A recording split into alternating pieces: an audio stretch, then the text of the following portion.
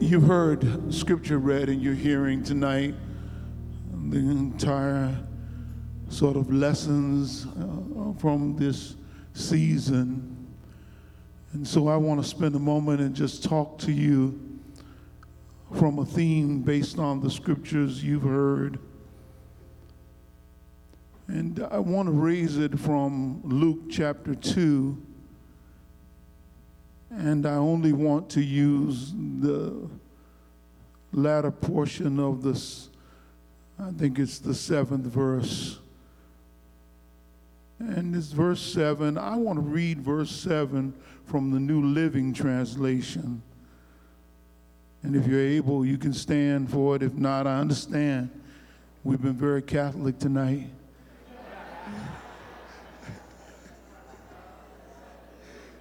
Some of you older saints are saying, Lord, help. Verse 7, she gave birth to her firstborn son. She wrapped him snugly in strips of cloth and laid him in a manger because there was no lodging available for them. And I want you to look at somebody and say, neighbor, God works in the middle of mess. You can take your seat if you will.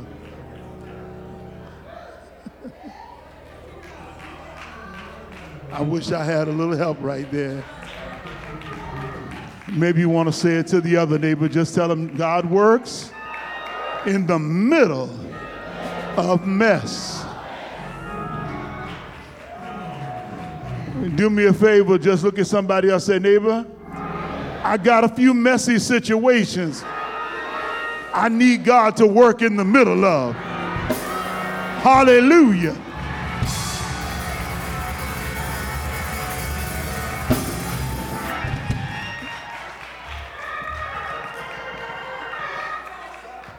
God works in the middle of mess.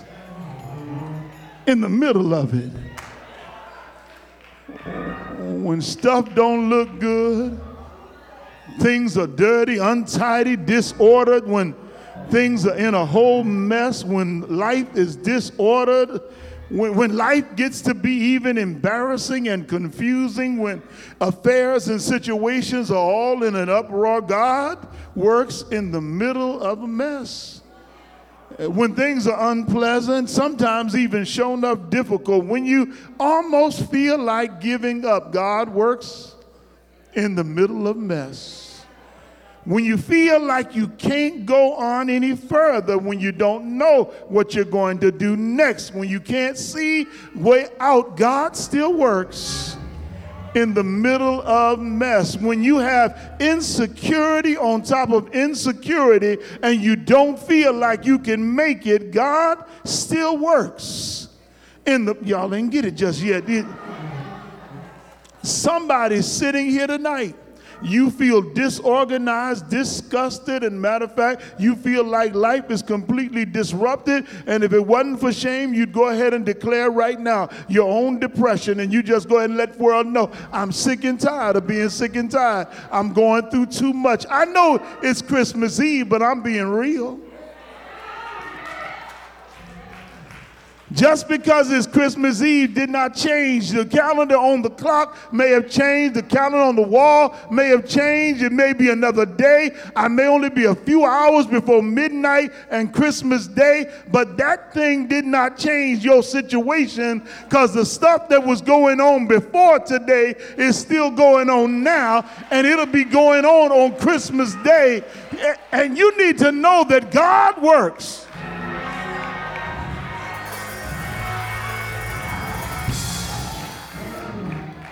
I didn't intend to preach tonight. I'm a meditation. It's important. I came to encourage somebody. Would you help me encourage the person sitting in your seat? And just put your hands on your chest right now and decree right now, God, I know you're working in the middle of my mess. I praise you for it in advance.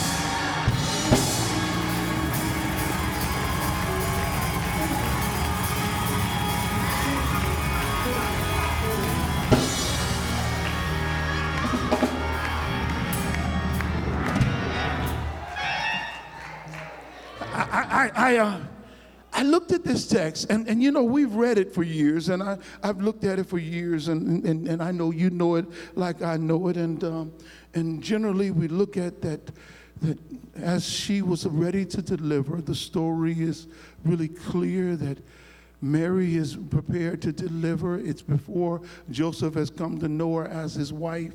And while they are ready to deliver, they've had to come from their home area, some nearly 60 or 70 miles away, to get to Bethlehem because they were of the lineage of David. And they got to the city of David there in Bethlehem. And when they arrived in Bethlehem, I want to postulate tonight that they probably stayed with family. They probably got there and they were staying with family, but other folk kept coming in at the same time because everybody had to go through and be there for the census count. And I think that what might have happened is that everybody, lottie-dottie, and everybody got there. And by the time everybody was there, there was no room left for a pregnant woman to have any kind of privacy for a delivery. It might have been that the lack of space was not simply an inn where an innkeeper was sitting. It may have been a house where people were living. Now watch this. In those houses, in many of those days, in those kind of Middle Eastern, Palestinian type houses in Bethlehem, they would have had an upper room. The same upper room where Jesus would accept the Passover, that kind of upper room. There would have been an upper room, but below there would have been the normal quarters there where the food and cooking and stuff would be done. But on that level, those places that did not have barns, at night, if it got too cold, or if they were afraid that the animals would get stolen or taken, or that wild animals would eat them, they would bring their animals into the house. I know y'all don't like that idea because you can't quite see it because you've never had a pet. You don't realize that there are people in this world that bring their pigs, their cows into the house with them. In this case, just think, I want to reframe the story for you. They brought them in the house, and they're down there at the lower level. And you've got to know if they did do this. I'm just saying, just stay with me, just muse with me for a moment. If they brought the animals in, the animals are not trained for the house. My daughter comes home. When she comes home from school, she comes from Ohio, she brings her little dog with her. I even shudder to call it a dog. It fits in a tea kettle. I had a dog. I had a giant schnauzer. My baby was this thing right here. And he just, oh man, he done stole my heart. Don't worry. But that little dog is so small, and that dog's housebroken. When that dog got to go, he going to give you a look. He going to let you know. He'll even go to the door and say, all right now.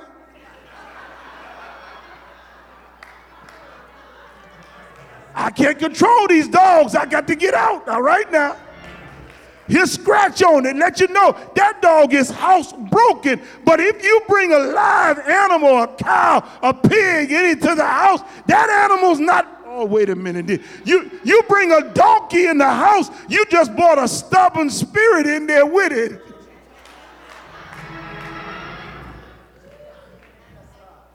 I know you want the sanitized version. Some of y'all want to say, Jesus was born in a cave and it was so nice. Jesus was born in the barn, and they had the barn animals on one side, and then in the middle they had this sterile room that Jesus, no, get real. The Bible indicates that wherever he was born at, there were some kind of farm animals in there with him. And it's hard for me to believe. You can't go to a parade and have to see somebody clean up when they get through. You get the visual. which means that there's some mess. Come on to church for a minute. I want to just postulate for a moment that God works even in the middle of your family mess.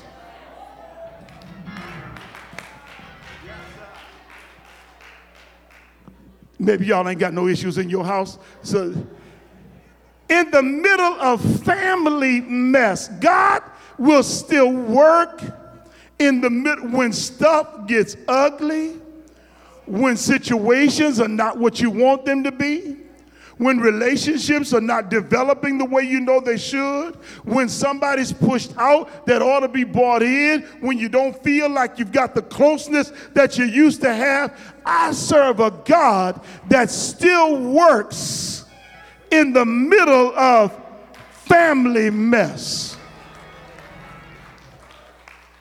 I thought I would just help somebody here who's having a little issue with family tonight. You wonder what's going to happen. My kids came home.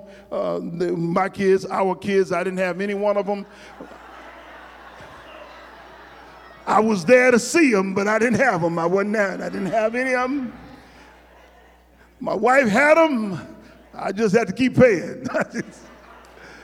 When they got home, they didn't see Eddie Murphy came back to Saturday Night Live after 30 years, and they did a skit about Christmas and family, which I thought my children laughed at a little too hard. You have to go back and see it. The father's making, Eddie Murphy's playing the role of the father. He's making this intelligent toast or quiet prayer or whatever about the goodness of having family together. And in the background, they're showing all the stuff that went wrong and all the ways that they've been talking about each other and all the ways they've been backbiting and all the ways they've been criticizing, all the ways they've been complaining. It's in the background, but not in front of each other. And they were laughing a little too hard. My son laughed way too much when they got to that part about the father and son fighting over the remote control. I got ready to get, if I could walk then, I would have probably got up and hit him.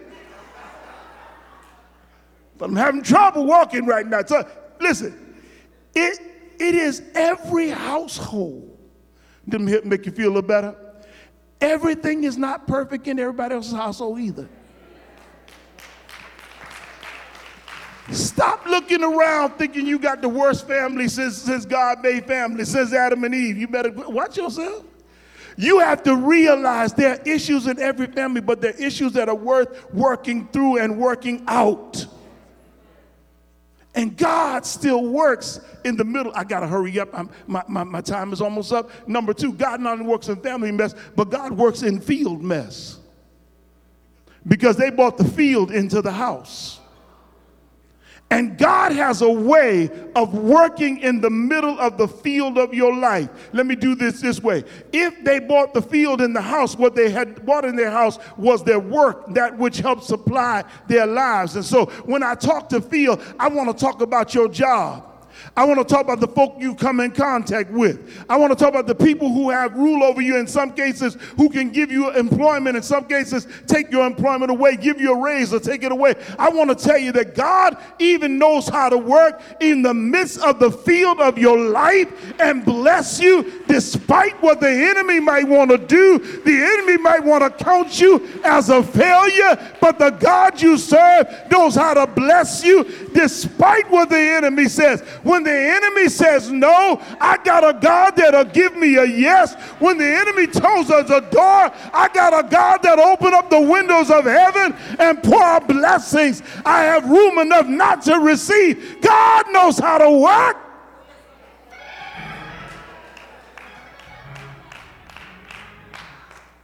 But I need to stop. And so let me give you the last point. I thought you might want that one before I close.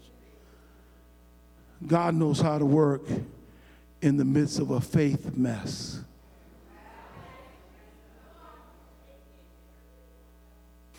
The only reason Jesus came was to bless those of faith with complete redemption that did not require them to go back and put their own sacrifice of blood down because he'd give his blood.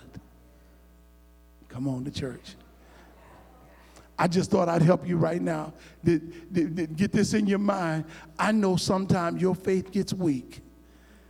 And I know some of you right now, you're not where you want to be. You're not in the place you want to be in. Life is not perfect for you right now. But the God you serve loves you so much that your weakness of faith doesn't intimidate him.